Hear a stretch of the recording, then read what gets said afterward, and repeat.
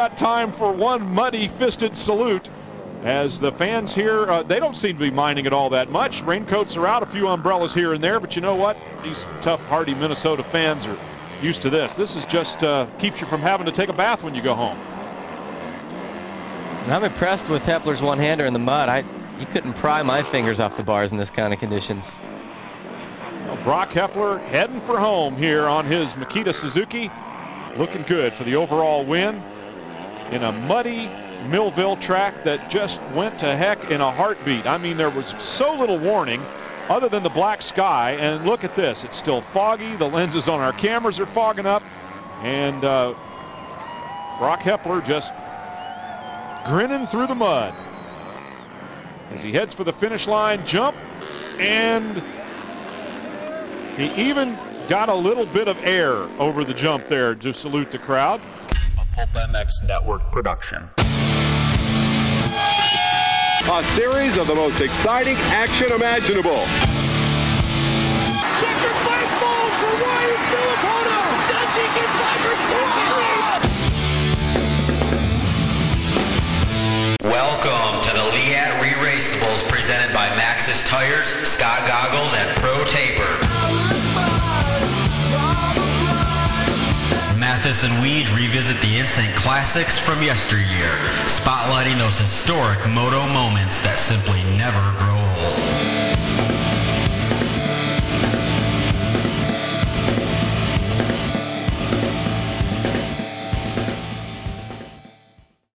Welcome, everybody, to another edition of the Liat Re-Raceables podcast. We are back for 2022. Thanks to Liat for making that happen, man. And thanks to you people, man. We get a lot of comments about this podcast on social and on text message and industry people and everything else. So really, really enjoy doing it. So we're back for 2022. I'm Steve Matthes. With me to discuss old races with the people that were involved in them, it's Jason Wygant. What's up, Weege? Yeah. These are fun. Happy to be here. Yeah. It's one of my old buddies, one of my breaking into the sport with the now long lost Brock Hepler. So good to put him back on the radar here a little bit. Yeah, absolutely. The race we're doing, Millville 2006. You may remember this as a complete mud race, and it was in the second motos. First motos were okay, and then the reins opened, and Carmichael lapped everyone at this race, and I want to talk to Weege about that in a little bit as well, because I have some questions about that feat. Okay. But we'll get into that and much more. Weege talking about coming back on this Re-Raceables pod from Liat. Numbers are good. We're stoked with the listens. There's no doubt. But the amount of texts and social stuff that we get on this podcast is really surprising. People love this podcast. If you don't just like this podcast, you love it and you're all in, you know? Yeah, that's always the key with the retro stuff. It's easy to get ahead of yourself because the people that love it really love it. So we get a lot more strong feedback. Yeah. But, it's kind of a niche thing, right? You're in the club. Are you in the club or are you out? If you're listening to this, you know how good these are. We love doing them. Yeah. We love catching up with these old riders. I think it's under the radar for some. I wish more fans of the current racing would realize how many parallels. There's a lot you can learn about racing today. Agreed. If you listen to these. Yeah. Agreed. I just thought about that, in one of our preview shows. I went back a little bit and started thinking about some of the stuff that we've seen from riders over the years. And it helped me relate to the racing in 2022, or at least what I think I'm going to see in 2022, So, yeah. I'm going to give you a prime example. I'm not even just going to be one of these riders that gives you generalizations, right? Are you ready? Yeah. So we go into Supercross this year, and there are certain, very talented, very good riders coming through the ranks, and you think for sure they're going to win races. They're going to battle for the title. Maybe it's inevitable that they will win a title someday. We do enough of these to notice how many times everything seems to line up for a rider, and it doesn't work out. And it's like a cautionary tale. So if you're the Sexton, Ferrandis, AC, Plessinger types right now, right? We have seen riders in their position succeed, but we've also seen riders in their position fail. It always seems like the high draft picks are always going to hit. But, hey, Hepler's a perfect example here. It didn't work out. It sure should have. It just didn't. So this is another example of that. And again, you brought this up on somewhere, maybe the Liat Re-Raceables, like Ivan Tedesco, 3-time champion. Guess what? Ivan Tedesco would not win a 450 race in his career. Yeah, there's no way anyone thought that. There's no chance. There's no chance. Yeah. No, that he'll never even win a 450 Supercross. Right. Yeah. Right. So that's just a small example of how sometimes you got to look back at history really in depth to understand the present time. So thanks to Liat.com for more information. If you want a code from those guys, use the contact form on Pulp MX. I'll pass it on, or I'll send you a code to save at Liat.com. They're on board with the Moto Concepts guys again, of course. Different people ride for different reasons, yet there's a common denominator that binds everyone who puts their body on the line for the sheer enjoyment of it.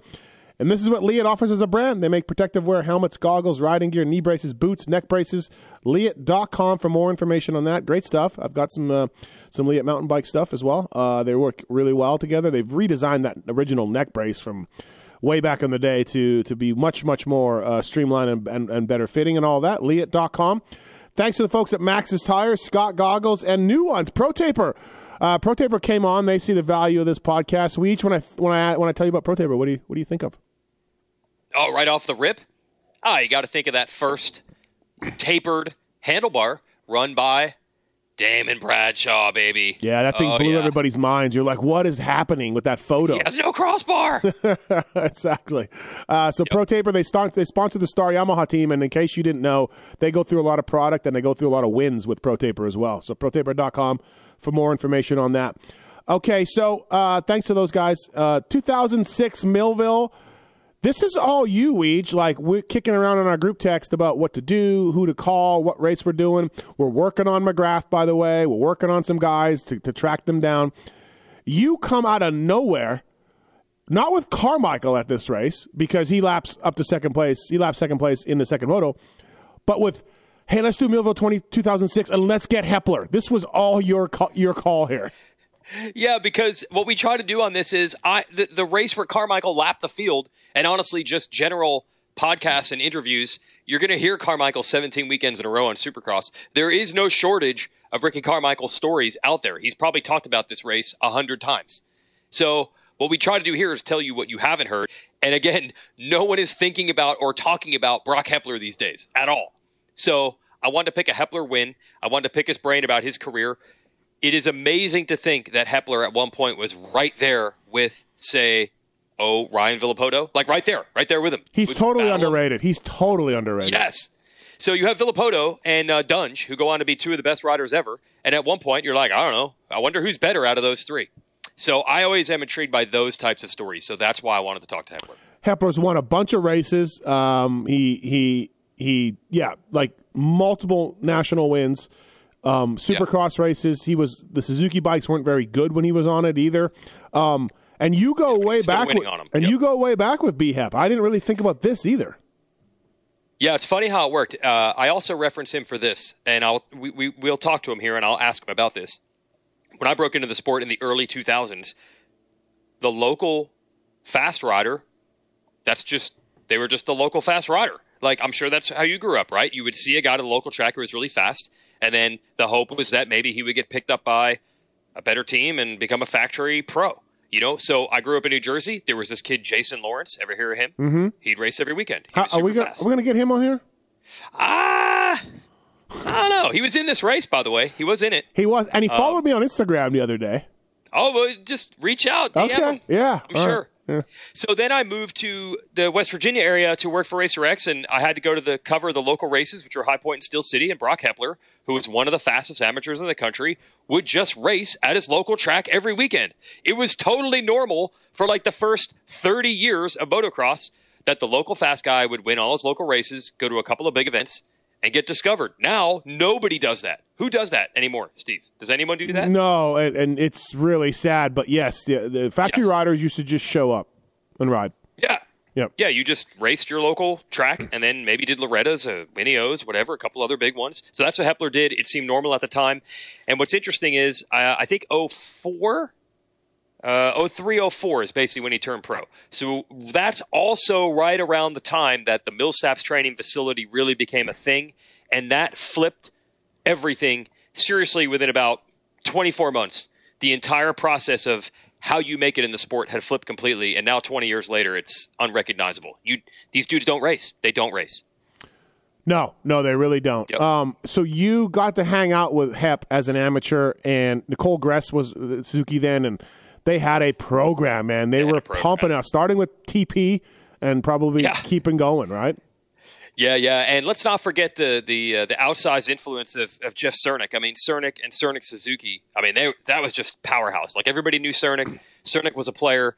And then if you lived in the Pennsylvania area where Cernick's dealerships were, I mean, everybody rode Suzukis. Steve, I'm not joking. It was like 90% of the bikes on the gate. Really? In these races. Yeah. The Suzuki contingency was always good, right? Yeah, it was. Yeah. That was always known. And then you had the Cernick influence in that area, also including Pastrana. So these were high times, heydays for Suzuki, and I was just like, yeah, eventually Hepler's going to win national championships as a pro. Like, he's going to do it. It's going to be awesome for the people in this area. And unfortunately, he had a massive concussion and never really recovered. And also, that's another thing. I think this was one of the first. We had Donnie Hansen. Obviously, that was really tragic. You know, he never raced again. But we didn't know much about concussions back in these days. It turned out to be a lot more serious than we realized. Mm-hmm.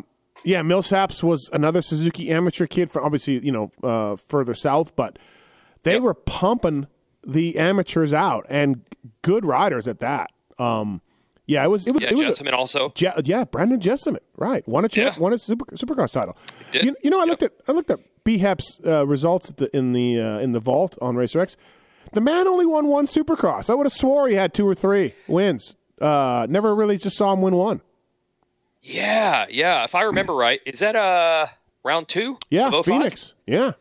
Yeah, so we had that perfect storm mud race in 05. He didn't do well there, and then won the next week. And I'm like, all right, he's going to start winning Supercrosses now. And I think he broke his arm right after that, and that was it for that season. And then 06 here, he missed all of Supercross with a broken foot, so that's 2 whole seasons. Yeah. They didn't even race, basically. Yep. Here's something that Hepler... I always love to bring this up. So the 125 class have been dominated by basically Carmichael and Stu for a long time. You had the 1 GL year mixed in there. You had the 1 Pastrana year. But basically it had been dominated by these unstoppable forces, right? So 05, they're finally both out of the class. And it's like, okay, who is going... We've had 10 years of this. Who is finally going to take over now that Carmichael and Stu are both out of the class? So the first moto of the year at Hangtown, Hepler wins that moto. And I'm like, there it is. Mm-hmm. And Hepler had gotten, believe it or not, he was second in points to Stewart in 04. Second in points. Mm-hmm. So I'm like, that's it. Hepler's just going to take over. And then, man, most of that summer was just crashes and bad starts. That was a wild, wild season. You had Alessi in there, Tedesco, Langston. Yep. But overall, it just points out this underrated I don't think people think about him anymore, but there was a time where it was like, who's next after Carmichael and Stu? Maybe it's Brock Hepler. Maybe it's Millsaps. Maybe it's, I don't know, Shorty, something like that. It turned out to be Villopoto and Dungey. But again, not everyone knew that that's the way it was going to go at one point. No, I agree with that. This race is also memorable. This is Ryan Dungey's first ever pro race, Josh Hill's first ever pro race, and Brock Tickle. All making their pro debut. Ryan Dungey, again, I wasn't plugged into the amateurs, probably even less back then than I am now, if you can imagine. I'm just like, what? Ryan, like, who's Ryan Dungey? I have no idea. He goes 8-8 on his first race. Yeah. Yeah, we discussed this when we had Dungey on this show a couple weeks ago. It was one of the most shocking things ever when Roger DeCoster said, yeah, Millsaps is out, Hepler's out, we're moving on to Ryan Dungey. And I was like, what? What? Like, Millsaps and Hepler are like unbeatable. Who is this guy? Yeah. And I remember, okay, so Dungey is interviewed in this show. Did you watch this? Yeah. And he says he thought he would be more nervous. It is impossible to look more nervous than he looks while he's saying that. That's a good point. He looks so freaking nervous. That's a good point. And Josh Hill has very high confidence in himself, but does not want to put it out there. But you can tell he's like, yeah, I'm going to do really good. Like, I'm good. Yeah. I'm good. You know? Yes. Yeah. And he just, but he doesn't want to really say it, you know? But, yeah, he said he didn't want to put a number on it or say who he thinks he can beat. Yeah, but the juxtaposition between Dungey interview and Hill interview is pretty funny when you look at it. Oh, God, yeah. Hill's got experience. You can tell he's confident. You know he's the next one, you know, all that stuff. And he was really supposed to be. I mean, I don't think there was even any questioning over, like, who's better, Hill or Dungey. Obviously. He came to our Supercross track when he was on 80s. I was at Yamaha, and he was jumping the triples and everything. He looked great. And you're just like, well, that's the next kid, you know? So, yeah. Yeah, totally. All my years of going to Loretta's, I put Hill right up there with almost anybody. Really? So impressive. Really? Dude, Wow. he was so good. Yeah. To think that Dungy ended up miles ahead, just I cannot wrap my head around it. I remember Dunge came on DMXS. Remember that show? Original and still best? Yeah. You know those guys? I'm familiar with Remember, he came on there like a week before this race, and David Iser calls me after the interview. He's like, I just interviewed that Dunge kid. Mentally, man, he doesn't have it. He's a complete mess. He was so nervous. And then I remember we interviewed him in the announcer's tower, maybe the day before, like the day before practice or Friday or something. Again, just so nervous, so worried. I'm like, this poor Ryan Dungey kid, like he is melting under this pressure. And look how it turned out. Yeah. Yeah, really, right? Yeah, good point. We got the Leatt Re-Raceables categories coming up, too, later on in this pod as well. So, first motos are dry, basically. Second moto, about halfway through the 251, it starts pouring. The 450 second moto is a disaster, complete mutter. Pingree doing the color, and who is doing the play-by-play, Weege? Who is that? It's actually the late Brian Drebber, who passed a couple of years ago, maybe 3 years ago. I think he was just an all-around jack of all trades. You know, any type of racing on TV, he was a voice for it. So I never met Brian, but I know when he passed a couple of years ago, most of our TV staff had worked with him. Was Brian a full-time guy with Ping? Because why do I remember someone else being with Ping? I think this particular summer it was them for every round. Okay, all right. But this is 06 was pretty low brow, the coverage, unfortunately, for the Nationals. This was Outdoor Life Network, right? Yeah, kind of an unknown network. I think the races were on, weeks after, in the middle of the night. Pingree's got a great line. He said, the skies are looking darker than a David Lynch film. That was good. That was really good. I like that one. He had a lot of good ones, dude. Yeah, he did. That was good. Yeah, there was something he said. The opening lap of a national is like the checkout line at an Ethiopian grocery store or something like that. I didn't hear that one. Yeah, that was a good one. So speaking of Josh Hill, by the way, 1918. So yeah, probably got his eyes opened up a little bit. 22nd overall. Yes, but he did. He did get on the podium the very next week at Binghamton. Yeah. Which then turned out to be like the only good national of his career. Some guy named Justin Brayton is 24th overall. 1837. Yeah. Yeah, Hill gave it his all at Moto 1, 19th, but he couldn't get that Justin Brayton guy. Couldn't get JB, who was, I think this was Moto World, Yamaha for JB, right? Okay. Known outdoor warrior. Yeah. And Brian Gray, who just passed in a car accident a month ago, 21-21 for 26th overall. Yeah. Man. Now, I was not at this race. 2005, my last year as a mechanic. I was working on the 06 bikes when I left in December. I left Yamaha, and I got a job with Parts Unlimited, being the FMF guy, and I was going to the Supercross Friday night showcases during Supercross, and then going to the race, and then I was visiting dealers a lot. But I got to say, the 2006 Nationals, I don't think I went to too many. Like, I bet you, if I went to half the series, I would be surprised if I did, because Parts Unlimited wasn't a big part of the series, outdoor series then. They sponsored it, but it wasn't as big of a push. And so I was, visiting dealers and traveling with the Parts Unlimited reps and that kind of stuff. So this summer, I wasn't at many races, and I wasn't at this one. Oh, wow. Did you think there'd be a time that you'd be announcing these races? If that was in your future, that you'd be in the announcer's tower at Nationals? No, on the microphone. but I still don't consider myself an announcer. I'm just kind of there watching, and they put a microphone in front of me. Like I have called races start to finish in the announcer's tower maybe 4 or 5 times, but I'm just kind of there for Team France winning Motocross of Nations. I did. Unbelievable. In the tower for Redbud Motocross of Nations.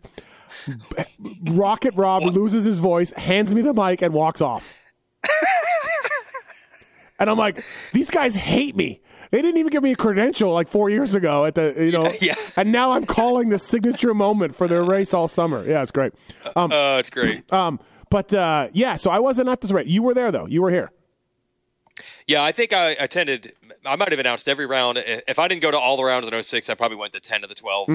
If maybe there was a conflict with a GNCC or something. So, yeah, it was often the way the Nationals worked back then.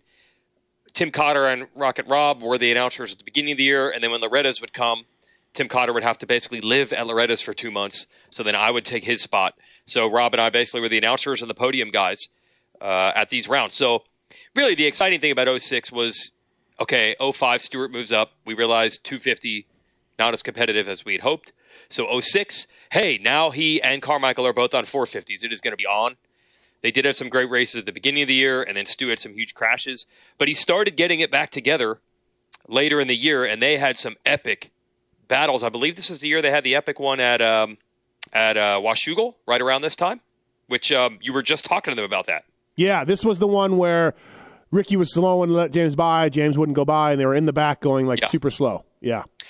Yeah, so the first moto of the 450 class, they do battle. Carmichael wins, but I remember Stewart was right with him. So it's like, okay, Moto 2, we'll see who takes the overall. But then the rain came, and Stewart and a bunch of guys couldn't get up this one hill. They just all got stuck, except Carmichael, and then that's why Carmichael lapped everyone. Okay. So here's a bit of a hot take. Oh. Are you ready? Here's a bit of a hot take. Oh, boy. All right, blow the wig back. And Ricky and I are friends. We're friends. Yes. So this isn't, this isn't coming from any... Maybe not for long. It could end right now. Listen, here's my take. I don't think it's that big of a deal that RC lapped second. Like, I have, 20 highlights of Ricky Carmichael's career that are better or more impressive or whatever you want to put on it. I feel like him lapping second, like on social or just... I feel it gets blown out of proportion. Like, it is talked about like one of his greatest feats, and I mean, it's impressive. I'm not shitting on it. It's impressive. He lapped Villeman in second place, but dude, I mean, it was a full mutter. Yeah, like I don't know, man. Like, is that too hot takey? It's going to sound that way. Yeah, this is definitely a quantity over quality thing. Bottom line is, he lapped everyone in the race. That does sound unbelievable. But yes, if you watch it, yes, it's because it's a mud race. That's why. Like, Carmichael is the greatest rider of all time. I'm not even trying to, poke holes in that or anything. But if it was a dry moto, he probably would have won the moto by 20 or 30 seconds, which is really impressive. But the lapping was because everyone got stuck on this one hill. It's kind of where I'm going. And again, like people they talk about he lapped second place. Well, yeah, but it was a massive mutter and dudes were stuck everywhere. So, yes, he didn't get stuck. Good job. Obviously a tremendous rider. But again, like in my list of impressive Ricky Carmichael accomplishments, it's pretty far down there. That's all. Yeah, I mean, like I said, it's quantity over quality. If you look at how it's actually done, it's obviously impressive, but it seems more impressive when you just look at the number. When you just look that he lapped everyone, it sounds amazing. But mud races are nuts, and there's just one section. It's not even that gnarly of a hill. It's not the Mount Martin. No. Everybody got up that. It's where they... I believe it's when they come down Mount Martin, and then they just kind of go up and do this S-turn. They go up, and then they make a left around a tree. Yeah, and for whatever reason, that section... Right. I mean, first of all, Reed and Stu get stuck there, so his main competitors are done. Yep. Chad was actually racing outdoors. It's almost surprising sometimes to see the Chad Yamaha outdoors. I feel like it was so sporadic, don't you? Yeah, I do. Vibe? Yeah, I do get that vibe. You're right, yeah. Yep. And then, as each lap goes by, when you watch this, there's just more dudes stuck, including first-hand witness, our buddy Jason Thomas, just in the pile with Reed, Stu, and about 15 other guys. Yeah, this is... Oh, yeah, here it is a lap later. It's just getting worse and worse. Where's JT is not going to be a good one today for him on the Liat Re-Raceables. It's not going to be a highlight. Villeman fist pumping when he makes it up there. That's one of my favorites. Yeah, he did. Yeah, he fist pumped when he actually made the hill. So Villeman gets fired from Buku this year, which we all told him was a bad idea. Don't do it. He gets fired, though, halfway through Soupy or whatever. And then Keith McCarty at Yamaha gives him some bikes. Paul Lindsay helps him out a little bit, and he's no fear. Sirwall gives him some money, and he hits these races as a privateer. So he's 7-2 on the day as a privateer, our buddy DV. So yeah, and back on his old familiar Yamahas. Yeah, back on Yamahas, exactly right. So yeah, and he still talks about how nice it was that Keith, who he had left the year before, right after a long relationship, didn't stick it in his face. Didn't say, too bad, beat it. You know what I mean? How Villeman was very appreciative of Keith McCarty and Yamaha for giving him support. 8 months after he basically spurned them. you know. So Villeman always says that how cool that was. But talking about the 250 side of things, this Brock. So Hepler, what you remember and we still bring up is, and we talked to Brock about this, but the goggle prep.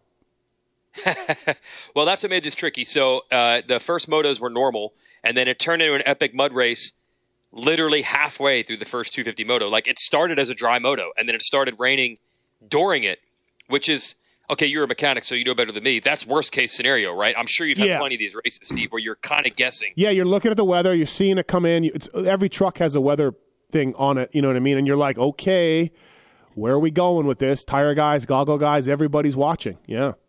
Yeah. So as it turns out, Hepler was obviously very good riding in the mud. Little known fact that the Pittsburgh area where he's from has more cloudy days than the Pacific Northwest. It's worse than Seattle on sunshine. Okay.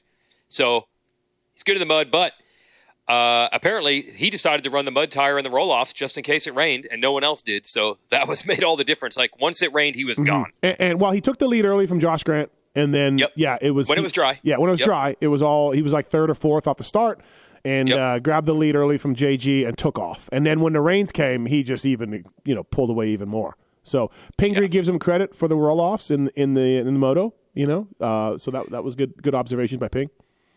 Which leads to the all-time shining moment for our man Johnny Knowles of Scott Goggles. Still the goggle man there this day. Just texted him right now that told him we were doing this show.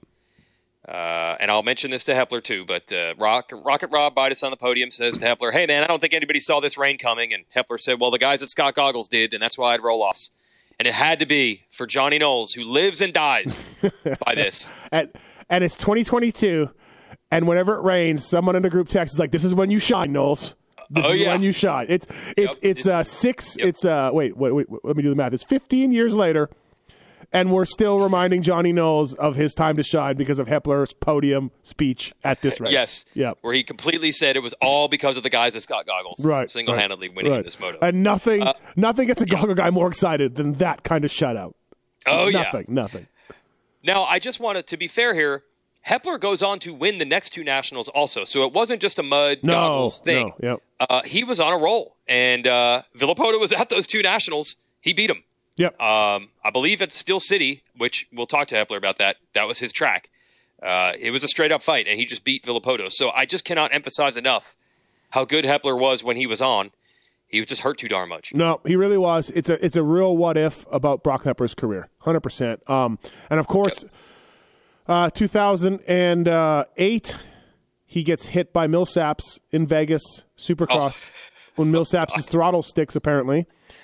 Cleaned out into the stands, innocent bystander just making a left turn. I watched it all right in front of me. And he never races again. He has back concussion symptoms and kind of just goes away. He was never a big media talker, popular guy, but always super nice. And then after that crash, he never rides for Yamaha again, never races again. And, you don't hear a lot about Brock Hepler, but truly a case of a fork in the road, and had it gone this way instead of that way for Brock Hepler, he's winning races and championships. Absolutely. Well, I believe where it all started, we'll talk to Hepler about this. He's on Suzuki in this 06 season, then he switches to Yamaha, and then he has a massive concussion at the Supercross test track with Yamaha going into 06. And I remember hearing, he was unconscious for 5 minutes or something. And then also what you hear about guys with concussions, there's all sorts of ways it can go. And I remember people saying, when he finally woke up, he was just screaming profanities. And I don't think Hepler ever said profanities.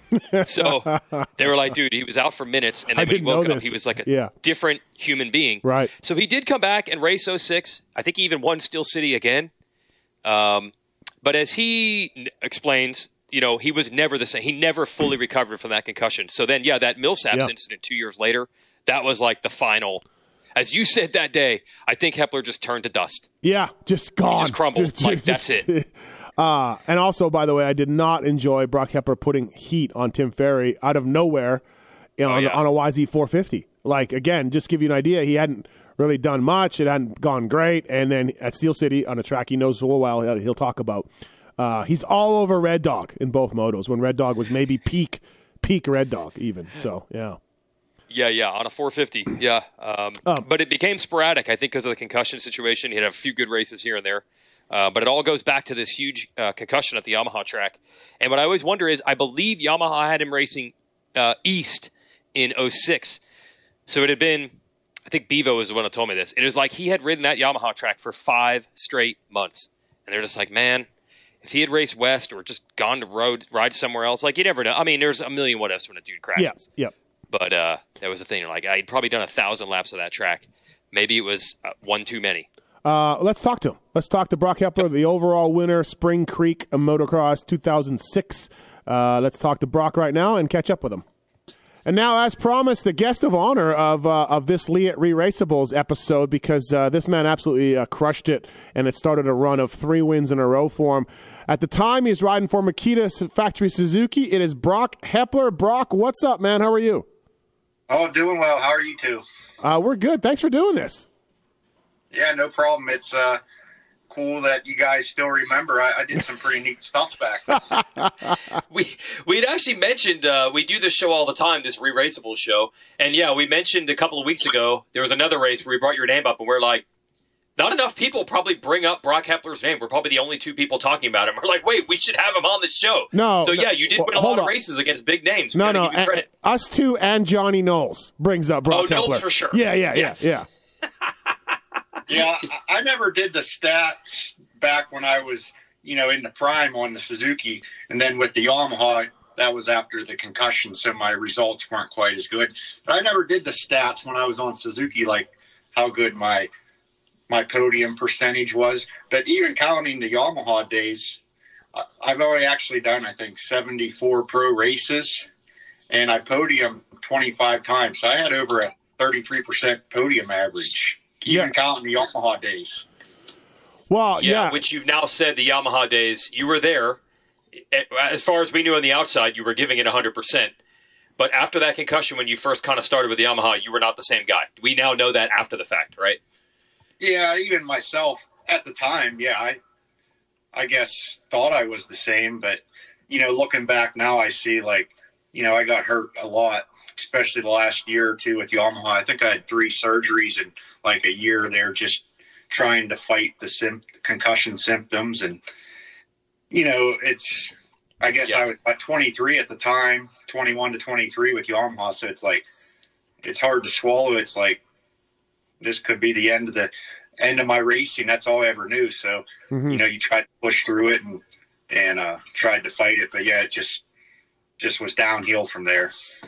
Yeah, I remember you even explaining it, again, after the fact. Because I'm sure, you're even trying to convince yourself you're okay, right? But after the fact, I remember you saying, for fans that haven't heard, that you were, what did you call it, the fog at times? Is that the word you used?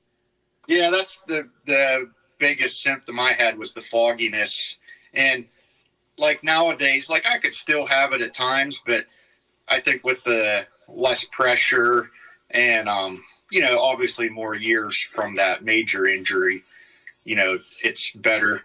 But yeah, at the time, with just the pressure and new tracks and, all the racers, when you're racing head to head with Supercross and your timing has to be perfect, I could tell, like, just going down to the start line, it's like, things just aren't quite crisp enough. Oh boy. Yeah. And I never really voiced my opinion, but, like, I'm not going to name any riders, but I think, there's ones even nowadays where it's like, some days it's like, what are they doing? It's like, and I think maybe they even suffer from some of that, where it's like, that's why they have such on or off days.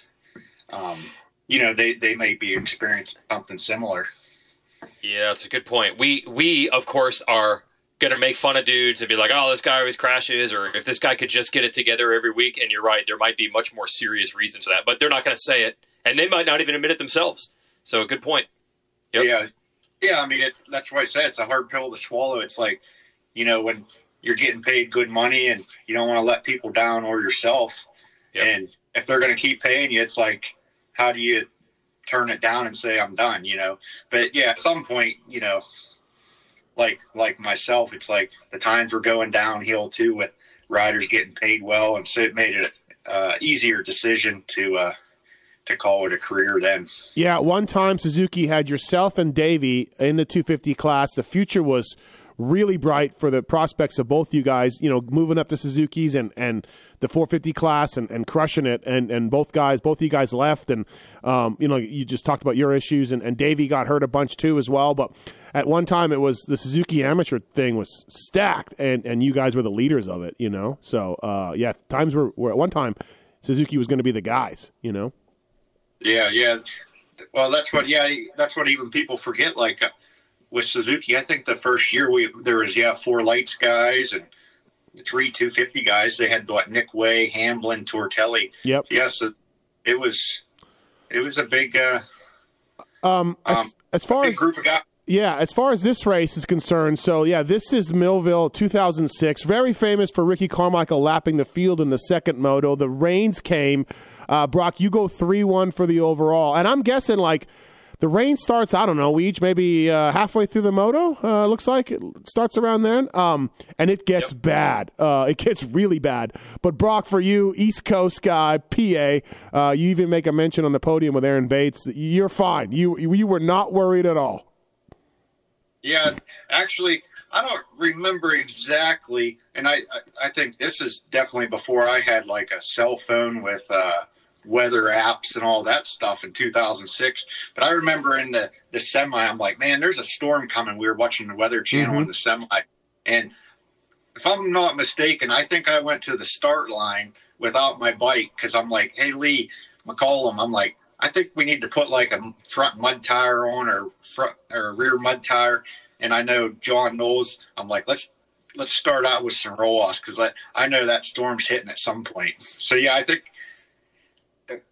the tire and the goggles were definitely the right choice, even though the rain didn't come till it might have been a third of the way through the race. It finally let go. Yeah, and Ping was doing the commentating, and Ping makes mention, he's up there, he's pulling roll off. So Brock was ready for this rain. So that's even in the podcast or in the TV broadcast about it. So yeah, you guys were set. You were set. Yeah, and that's what. Yeah, like you said, the third and the first moto didn't set you up for a permanent. Win the second moto, you win the overall. You still have to have a little help. But, I remember, to back to the rain coming.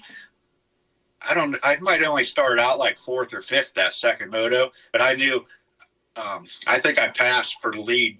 I passed 4 or 5 guys that first lap because I'm like, dude, I want to get out front before this rain comes.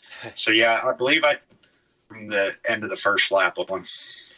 But also, the mud experience. I mean, I saw you in the even the amateur days growing up there in Pennsylvania. I mean, dude, you had ridden in the mud, I'm sure, a lot. Oh, yeah. Growing up, Steel City, High Point. Yeah, even Pleasure Valley, Jeff Cernick's track. They usually started races in March. So, there could be snow, mud, anything goes. They didn't cancel much. So, if contingency was there, we were racing. I'm glad you brought that up. I reference this all the time, that I remember it was my job to go cover these local races for the Cycle News regional events and et cetera, et cetera. And you and Gene Stoll was also a factory Suzuki guy at the time. And you guys just raced all the local races. And now that idea that you would just, as a factory Suzuki amateur rider, were racing your local track in the B class, the A class every weekend, that is Mars now. Nobody does that. You are the very end, I feel, of the group of riders that did that. Do you think about that? Nobody at the level you were, one of the fastest amateurs in the world, is racing their local track anymore. But that was normal back then. Yeah, I think it was luckily for us. We had such big tracks just it was District 5 back then, just locally, with Steel City, High Point. But they have full spring series, full state championship series. I know the state series, it was a 8 or 9 round series, and it was a different track every weekend. But I was just talking to somebody. It's back in the day they had that Ponca in Oklahoma. Yep. That week before Loretta's. I never did that, so I've never even raced that. I know the World Minis in Vegas. I only raced there once. Might have did Mammoth twice. So we didn't even travel all over the place since I was in public school and my parents worked. So it was nice, just convenient, local, worked out. Yeah, nowadays you'd be moving to Cairo, Georgia. That's what you'd have to do, and be homeschooled. That's what the riders at your level are doing these days. It's such a huge difference. Yeah, it's crazy. I just think about that even with the football and baseball. Not that parents should not let their kids have big dreams, but it's like I always tell people, there's 5 or 6 factory teams with nowadays 1 or 2 riders on it. So you're looking at 10 or 15 good rides. It's like the percentage you make it in NFL or Major League Baseball. You have a lot more positions that a kid could be successful in. 2006, you rode 9 nationals. You made the podium in 5 of them. And Brock, that bike wasn't the greatest, was it? That 06 RMZ 250, not the fastest bike on the track. Yeah, that was kind of I guess a little bit of a letdown because, that was the Cowie Suzuki combined for 04. And then, 04, 05, 06 was the same bike. And Kawasaki actually had a different bike in 06, but Suzuki still had the same one for 3 years. So, we had it good. I was comfortable on it, but I don't know if it was the best bike at the time. I think you're being nice for sure. But so Millville, you go 3-1 for the overall. You go to Broome the next week and go 1-3 for the overall. And, of course, Steel City. I mean, of course, you crush it at Steel City. 3 wins in a row for you. Do you remember Roger being pretty stoked around this time? And were you negotiating with Yamaha, or was it done at this point? Or did Roger know you were leaving? How did that sort of go down? Because, you're on a roll. You're won 3 nationals in a row, and you're leaving the team. Yeah, well, that's what – I missed all of Supercross in those first outdoors with a broken foot in preseason. And, I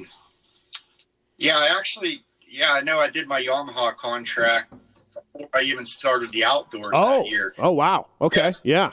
But, a lot of people don't know. I mean, you're supposed to keep it quiet, but, obviously I was hurt. And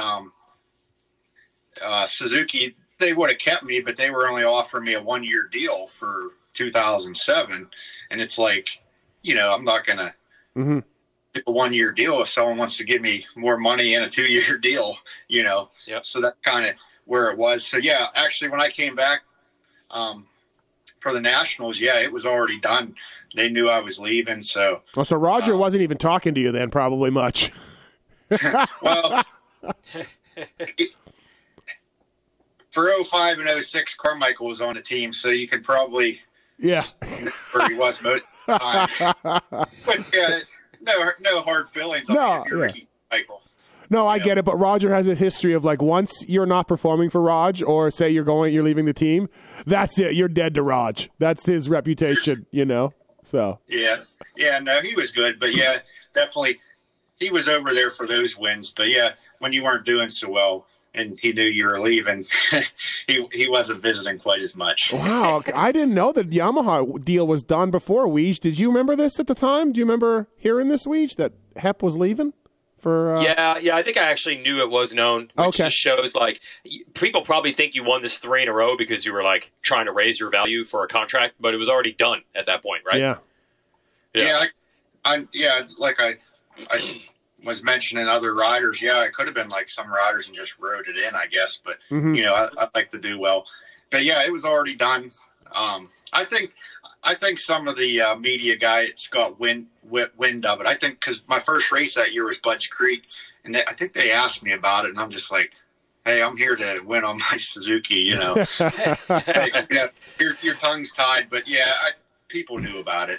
Well, here's what I remember. So Yamaha didn't even have a factory 250 team at that time. And then they were bringing it back because I think, if I have this right, I think Yamaha of Troy was starting to go sideways. So they needed to have their own thing. And it was you and Josh Hill were going to be the guys. And I believe it was Broome Tioga, which was the next race. I remember you and your parents and Hill and his parents broing down after the race oh yeah, we all know why. They're going to be teammates. Next year they will be teammates. It was kind of known, kind of not known. But it was Yamaha was really, I feel They were going for it. They were like, we're getting 2 young guys, Hill and Hepler, and we are going for it. That was the way it looked on the outside to me. Yeah, I don't even remember how it all came about or who.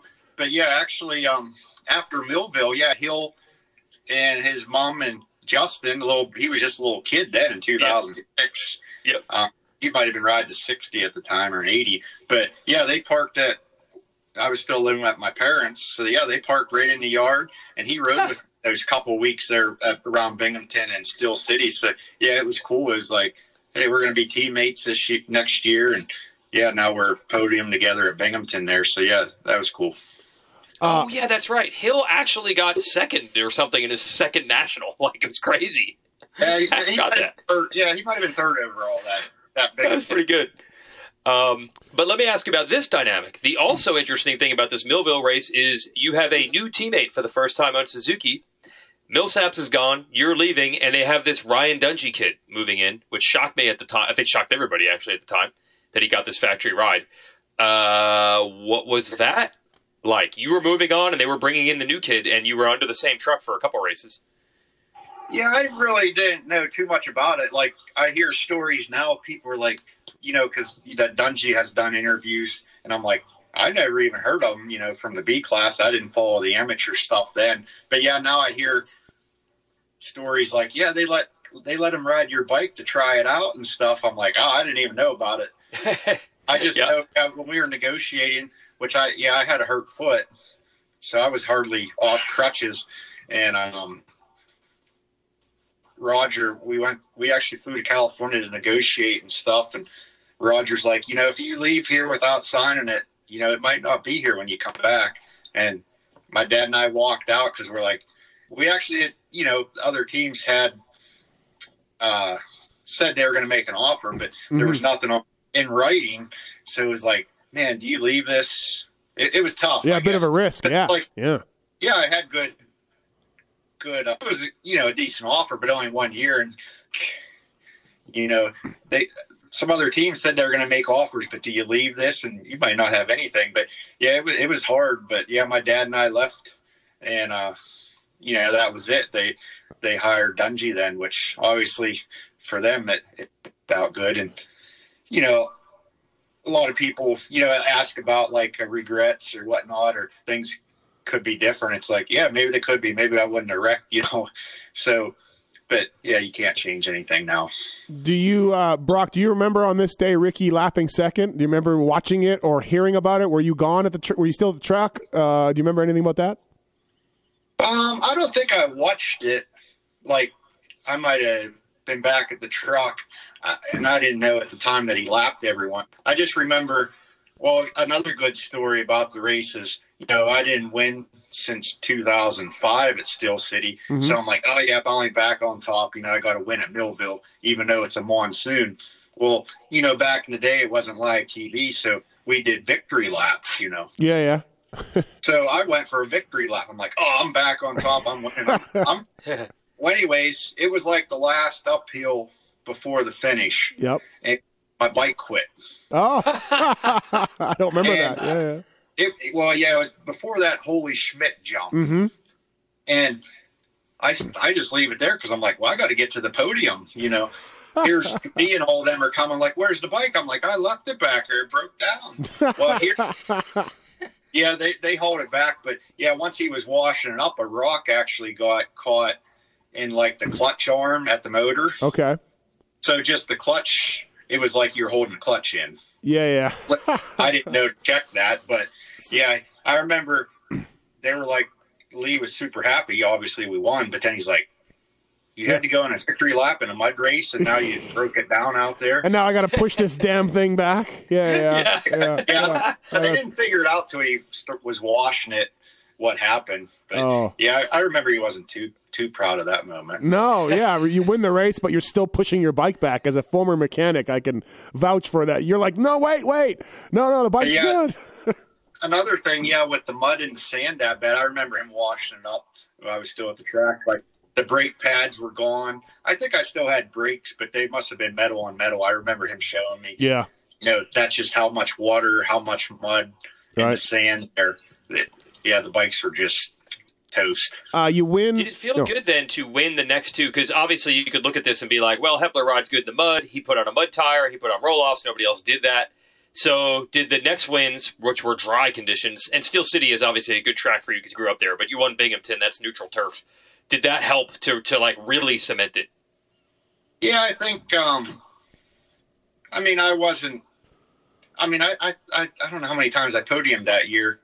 Was it? Oh, did you say 5 out of 5 7? overalls? Yeah, 5 out of 9. Oh, 5 out of 9. So yeah, I mean, obviously it's good to win, get your confidence up. But I think no matter, I always came back when I was healthy, so I always felt like I could win it all at any time. But obviously, yeah, and the more confidence you have. At Steel City, we know how fast you were, how good you did. What was it about the place? You just grew up on it, and you just were sitting on the line and just rubbing your hands together? Like, was this just a thing all the time for you at Steel City? Like, unbelievable confidence? Yeah, I don't even know. I mean, I know 06, I think they might even cancel Saturday practice there, so it could have been a little bit muddy. Uh-huh. I think it was just, you just go to the line and yeah. I think it's just the feeling of the dirt, like, hey, if it's a little muddy, I've been in that situation before on this track. But yeah, to answer your question, I don't think I felt any more confident, but obviously you're more calm, then your starts are better. It's just, yeah. You won a moto there. You won a moto there on a 250F, on a Yamaha 250F. You won a moto there. The next year on 450s, you go 3-3, and you hound my guy Tim Ferry, both motos. I didn't like that at all. It's just no matter what bike you rode, what brand you rode, what size of bike, Steel City was just your place. Yeah, that was great. Yeah, that's what. And then that's what people are always like. You must ride there all the time, and yeah, since we had local races all the time, there wasn't really any practice tracks like, Steel City, High Point. Yeah. You can't practice there like during the year. So the only practice you get there was the local race. And they didn't even have like Saturday practices or anything. So that's what people are always like, oh, it's not like Glen Helen where you could ride it twice a week, but just from when I think it was my first ever race at Steel City when I was 4. So yeah, just a lot of laps there, I guess. Yeah. Comfort. If I remember that 08 ride of the 450, if I have this right, I think the week before was Southwick, and you did terribly. And then it's like, there's no way he's going to turn it around for Steel City to this degree. But you really did. I think you almost got lapped or something at Southwick, and then the next week you're on the podium, if I have this right, and hounding Ferry, which Matthes was not happy about. Yeah, I don't know the exact result at Southwick, but I know talking about the 08, they definitely went to the fast lap in practice. Mm-hmm. And, Southwick, you got to set that hot lap for practice, and sand, I was just uncomfortable. And I don't know if I qualified like 16th or 19th in practice, so that's what I went to the gate for in the first moto. But yeah, I think I did get lapped. It might have been second moto. You went 12-19 at Southwick, right behind our buddy Jason Thomas. So we know you were we knew you were off your game if you're right behind JT at Southwick. So that wasn't a strong point, but yeah, I guess like you said, I line it up at Steel City. It's like everything's erased. I forgot how bad I was the week before. Leatt re-raceables with Brock Hepler. Thanks to Scott and Maxis and Pro Taper all on board with us. Brock, what a day for you. You made your pro debut at Millville, and your last overall win was at Millville as well. So that's kind of symmetry for your career a little bit there. Or sorry, not your last win, but I mean your win this year. Yeah. Yeah. I think my first race there, I did 13:11 on an amateur Suzuki bike. So yeah, even that was a good day. Yeah. And like I was talking about, I don't really care for the sand that much, and obviously Millville is a little bit sandy. And I even remember that first year, my first ever pro race. That's the year they added the whoop section like twice as long. Mm-hmm.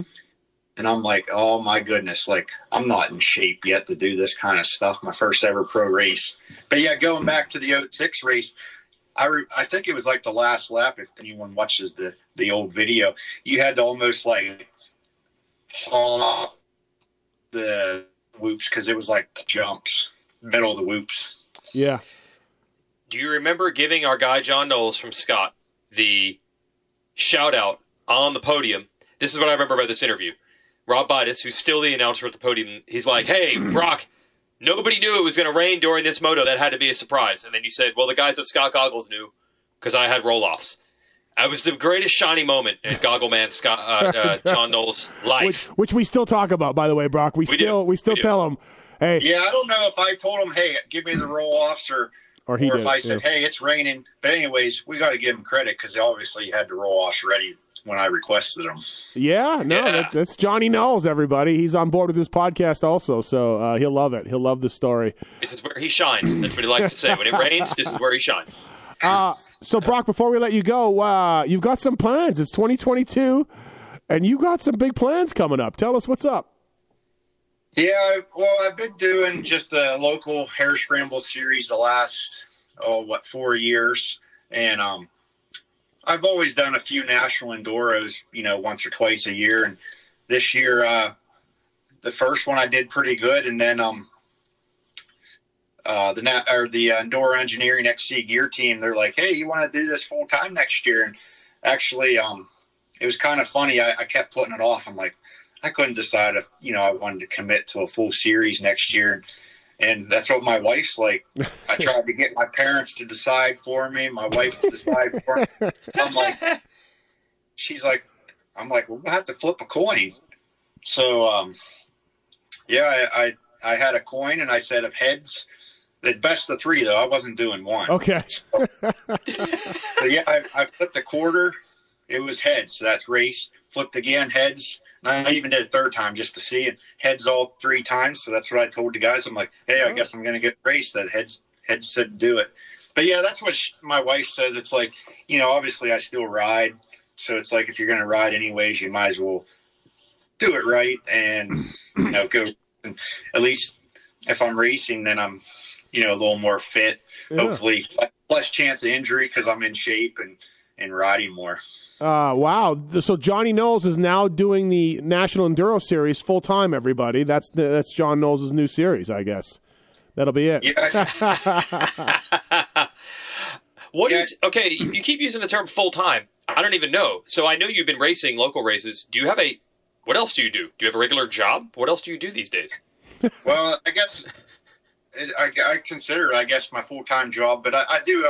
My wife has horses, so I take care of them in the morning. And then she talked me into a dog 3 or 4 years ago. So I'm the nanny babysitter. But yeah, I have a degree in health phys ed, driver's ed, which I subbed quite a while. But then, with all the school stuff anymore and not laying a full-time job, I'm like, sub pay is not very great with no benefits. So I'm like, this is pointless, until I get a full-time spot. So, yeah, racing, training, riding with my buds, making my dad ride when everybody else is working or not around. So, yeah, when I called my dad, I said, hey, we're going riding tomorrow. No, everyone else is working or going to school, so I make him go ride with me. Yeah, there you go. So you were able to save some money after your career and do pretty well with investments or whatever to enable you that you don't have to go back to like a full-time grind, Brock. That's awesome. That's good to know. Yeah.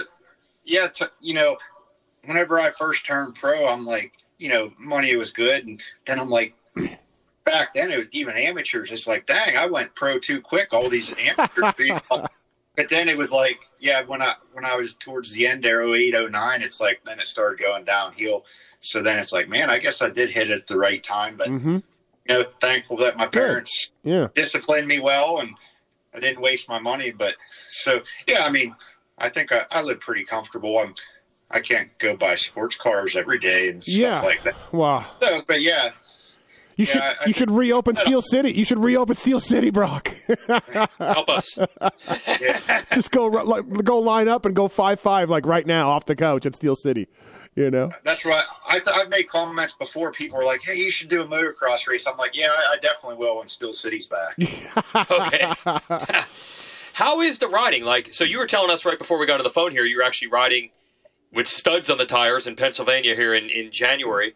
How is the ride? Do you ever go back on a motocross track? Like, I think people would be curious to be Is he still really fast, or do you feel like you're not even anywhere where you were in your prime days? Where are you as a rider? It's hard to put a number on it, but what do you think? For a number, if I'd go do a motocross race right now, I think I could top 20. Top 20. So you still have speed. You're not rolling around out there. Once you know how to ride, you know how to ride. Yeah, that's actually, I think going back to this whole Millville thing when I missed most of the season and came back in 06, talking about John Knowles and Bevo, he was the one that always told me, because I was hurt a lot. He's like, I don't ride a bicycle very much, but if I need to go ride a bicycle, I could go ride a bicycle. You don't forget, right? So that's what he always told me. He's like, who cares if you've been off for 4 months? You don't forget how to ride a dirt bike. There you go. Yeah. Do you get on a moto track very often, or is it mostly enduro stuff? Yeah, mostly woods now. We have that switchback that has the indoor, outdoor. So, I'll moto a little bit. But, yeah, the last few years, it's mainly just been trails and private tracks. And do you have any worry about, because you had the big concussion, or do you think about that like from a safety standpoint, or are you supposedly, as far as you know, good to go and you don't have to worry about that? Or is it something that's in the back of your mind like, I don't know if I should be doing moto gnarly jumps and stuff? Yeah, I see people, even friends, it's like, don't be careful. I hate people that say that, oh, be careful, don't hurt yourself. It's like, well, you can't go out there and perform whenever you're thinking about hurting yourself, and being safe. But I guess, now that I'm older, it is in the back of my mind. But, at some point you have to still live your life. But to answer your question on the brain injury, I guess concussions and brain injury, my brain will never be, as bulletproof as it used to be. So there's always a scare there, I guess. But, at some point you just have to decide, how you want to live life. You can't avoid everything and take all the enjoyment out of your life. So that's why I keep riding. But yeah, I try to do with the enduros, you're racing the clock. So I like to say, hey, if I'm going to hurt myself, hopefully it's my own fault, not like a start or something where you're head to head, where it could be somebody else's fault, or supercross where a bike's flying from another lane, But I like to, that's what I tell myself. I'm like, I feel it's safer. I think it is. There's definitely something to that. I was wondering if that's maybe why you're even doing enduro and not just, getting back into moto full on. You get to scratch that itch at least. And then, I rode the indoor track here last week, and it's like, for motocross and indoors and stuff, you have to push it so hard to make up time or make a difference, because everyone's doing the same thing. Where the enduros, you have 6 sections, anywhere from 4 to 10 miles. So you have a lot of time to make up or lose, where you might not have to hang it out, for that 1/10 of a second to, be the fastest. So I think you can be a little safer that way also. Awesome. Anything else for B-Hep, Weege? I always wonder this. I'm sure it's run through your mind a million times. Look, you win this 3 in a row. This is a year that Mike Alessi and Ryan Villopoto are battling for the title. Villopoto wins it, and then we know what kind of career he goes on to have. You're right in there with those guys. We're talking about Dungey. I'm sure at this point you've gotten past it, but you must reflect at times and been like, dude, I used to battle Villopoto. I used to race him. I even beat him. Does that run through your mind? Yeah, it definitely does. And I think even 2005 might actually hurt worse. Tedesco won the championship, which he's an awesome rider, won a few Supercross championships. But in 05, I won 7 motos, out of 24. I had the most moto wins. So I just had too many mistakes, too many bad days. So, yeah, it stinks looking back. But it's like, hey, that's life. Life isn't fair. It's not always the same. And it's like, man, I wish I could have did things different. But hey, that's in the past now. What are you going to do? Yeah, absolutely. Thank you for the time for the Liat Re-Raceables. Brock, really glad to see you're doing well. Stoked you're getting back racing. Wygant, this was a good job to catch up with Hepler. You threw it out there, and I'm like, whoa, yeah, let's catch up with Brock. So I don't know why. Nobody catches up with Brock Hepler. Nobody does, but I'm telling everybody, you used to beat Ryan Villopoto. This is not a slouch here. I even see old photos. Jason, yeah, him and I went back in the day. when I was doing those local races. That's when we started with the Coombses and racer production. So yeah, even Jason and I, we go way back.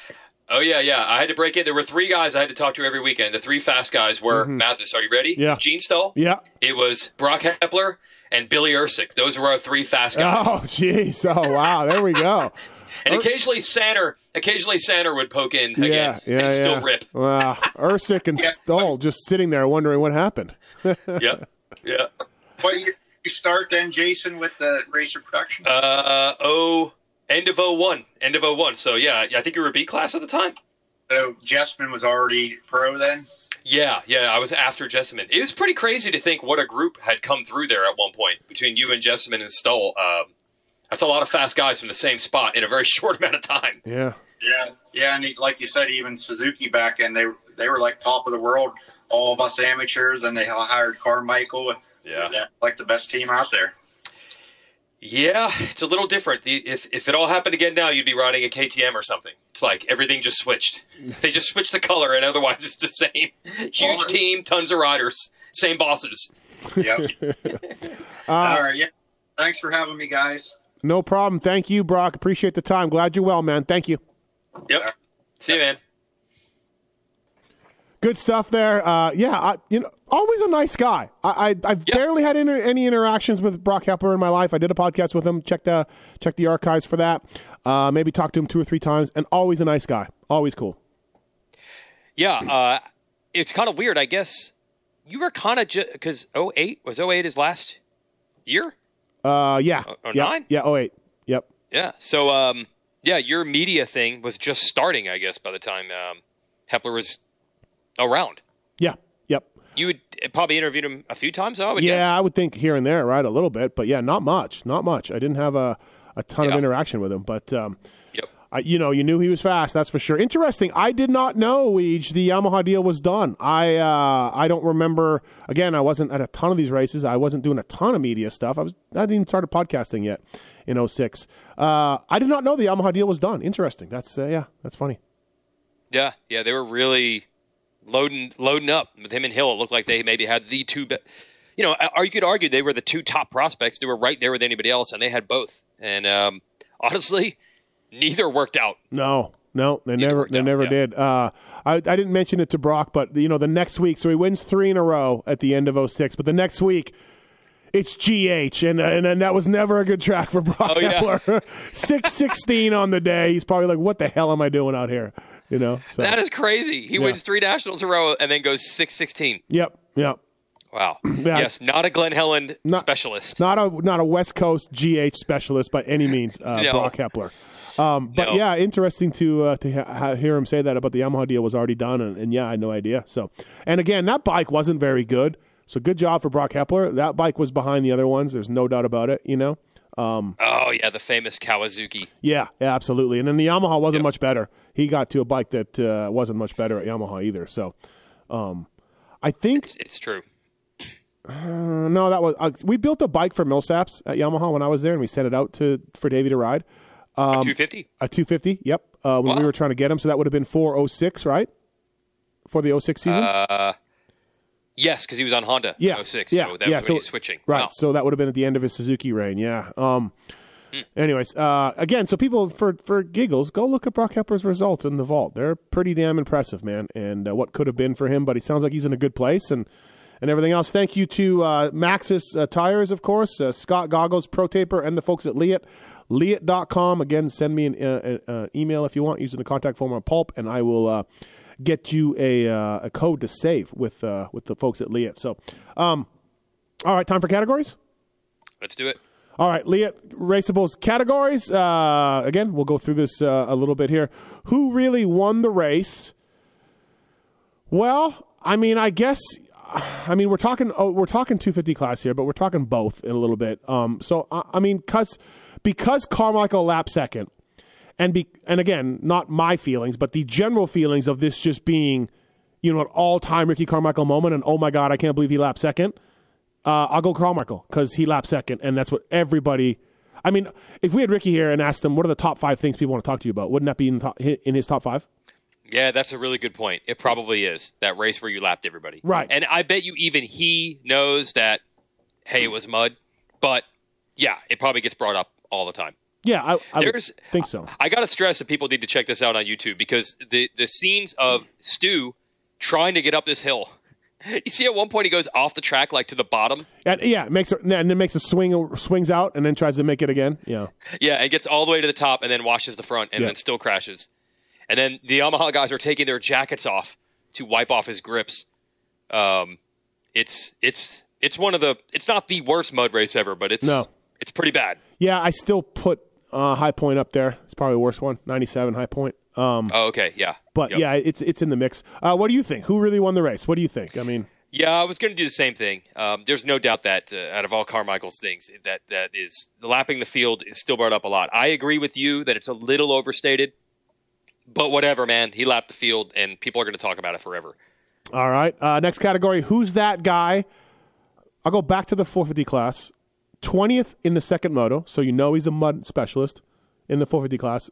Ashley Waskob from State College, PA. Maybe he's a District Racer X local, but never heard of Ashley Waskob. He got a point. He went 25-22 or 25-20. So 25th in the first moto means he was legit. They close to points. And then 20th in the mud on a Yamaha. I have no idea who Ashley Waskob is. Yeah, you nailed it. He was just another one of those Jessamine Hepler, Stull, local dudes. But I will agree here. I remember Ash Waskob being fast locally, maybe having some good motos at Loretta's here and there, but I wasn't sure if he ever had scored a point at a national. I mean, that's quite a feat. So it almost surprised me a little bit too. I'd heard of him, but I didn't know he got a point in a moto. That's impressive. Do you have a guy, or is that your guy? A guy I have not heard of at all. Yeah. Right? Yeah, I do not know. Because you had heard this Ash Waskob. Yeah, so for me, yes, I've heard of him. The guy I haven't heard of is Terry Otten, 32nd, 27-28 in the 450 class. I have not heard of him. Michigan guy. Michigan Mafia, how about that? Yeah, there we go. All right, next category, Lit Re-Raceables. Lit Kit Award. Well, again, in second motos, nobody had any lit kits at all. Yeah. I'm going to go that No Fear factory connection guy. If it's not Geico, then it must be, I don't know who it is, Lucas Oil or not Lucas. I don't know who's title of Geico in 06. Was it Geico? Amsoil, maybe? Amsoil? I don't think it was Geico at that time. Okay. Anyways, JG's look really good. No Fear stuff. Well, okay, I was going to say that, but I believe weren't they Shift? Wasn't the 250 guys Shift, and then K-Dub was? Yeah, it No was Fear. Shift. Okay. Yes, it looked good though. The Shift stuff looked good. Yeah. Again, I'm watching on YouTube, but oh, good luck. Well, you know who did not have lit kit? It was Brock Hepler. Oh wait, he was Shift also, but it didn't look good, dude. No, wait, I think he was O'Neill this year. Was he O'Neill at that point? I think he was O'Neill, but I'll go JG with that Shift stuff. Looks really good at this point. It's really racy, red and blue and black, and yeah, really like that. I actually wanted to go with the same. If you want to talk the clean look, they really had that clean look dialed back then, and there was a lot of gear that wasn't. But because I'm going to go different than you, I will then go with Wyndham's No Fear. The No Fear stuff was always awesome. Mm-hmm. And I feel like they really tuned it for K-Dub. Like K-Dub was one of their original guys. So I thought K-Dub's stuff always looked good. So I'll go with K-Dub's, the same team, but No Fear gear in the 450 class. All right, fair enough. Where's JT? Well, again, 40-25 on the day for our guy JT. DNF Moto 1. Who knows? Early DNF, too, at that. So God knows what happened to him, and Frank probably losing his mind. 40-25 for JT. So not a good day. Not a good day for JT. Gets stuck on the hill. Whole deal. I remember Davey doing an interview with Chad Reed after this race, and it was funny because you assumed at this point that Reed and Stu hated each other, right? Mm-hmm. But apparently they were like broing down on this hill during the race. And it was like eye-opening to hear him talking like him and Stu are laughing about being stuck. And it's like, wait, you speak to each other? Like this is you've had a conversation and you laughed? Right. Yeah. Yeah, it's a good point. Yep. All right, the Jacob Marsack Award for the winner of the rider who did the best that you never have no idea about at this particular race. There's only one eligible rider, really. I mean, you can go David Villeman for second as a privateer, but I mean, it's Stevie. He was, plus he's Euro, so it's muddy. So second place. I mean, that's a great job for him. He was stoked. I remember he told me he made a bunch of money because he had a big contingency. But there's no doubt the Jacob Marsack Award for this race has to go to Shane Sewell. 5th place in the second moto, Indiana. Of course, Travis and Shane Sewell, privateer brothers for a long time. He goes 12-5 on the day, 5th place in Moto 2, beating factory riders like Preston and Millsaps and Reed and Stu and these guys. There's no doubt for me the Jacob Marsack Award is Shane Sewell. Yeah, this award is made for Shane Sewell. It is. He can it really tell is. the world that he went 12-5, 7th overall, and 5th in a moto in a 450 National against the best. Like, this is a decent field. Yeah. Yeah. Wyndham was in there, Stu, Carmichael, Reed, Villeman. What was up with Millsaps is there? What was up with Red Dog on this day? 34-8. What happened? This is Moto XXX Red Dog. They probably didn't even have pressure washers. Oh, okay. They probably didn't even have a pressure washer, or they had no parts or no hand guards, or God knows what would happen. That's right. But of course, he would turn it around later on after this race and get that ride at Cowie. But yeah, that's right. Okay, yes, this is the privateer year, the post Matthes. But he is not a mud specialist either, just like JT. Florida guys, right? They're not great mud guys. So he never. I see. They might have ridden in the rain a lot. No. 99 Yeah. Budds Creek. He'd gotten 5th overall at High Point on the first ride on the Chaparral bike, and then we went into Budds in the mud. Remember, 99 Budds was muddy, and he went like 18-24 or something, and like barely crashed all day. Like, yeah, just mud was not his thing. So. Wow. Okay. Anyway. Good job. If you had told me Shane Sewell ever got 5th in a 450 moto, I'd have been like, come on, what? Yeah. There it is. Yeah, no, absolutely. Yep. Shout out for Brandon Butler, too. 26:30. I was going to bring that up. Yeah. Not Forrest Butler, the team owner, his brother. That was pretty impressive. Yeah. I thought Forrest was the fastest one, but maybe it was Brandon. I don't know. No idea. Yeah, remember, the first moto was dry. So, you had to qualify, not in the mud. And he got 26th in the first moto when it was dry. And same thing, Sewell got 12th in the first moto in the dry. So these are not flukes. No, absolutely not. So congratulations to all of our award winners on the Leatt Re-Raceables. All right. Thanks to Leatt, Maxis, Scott, Pro Taper, all on board with us. Thanks to you people for listening. Weege, anything else? 2006 Millville? Brock Hepler, never forget. He was really good. Yep. That's a perfect way to sign this off. Absolutely. That's it. He was really good. All right. Thanks, Weege. See ya.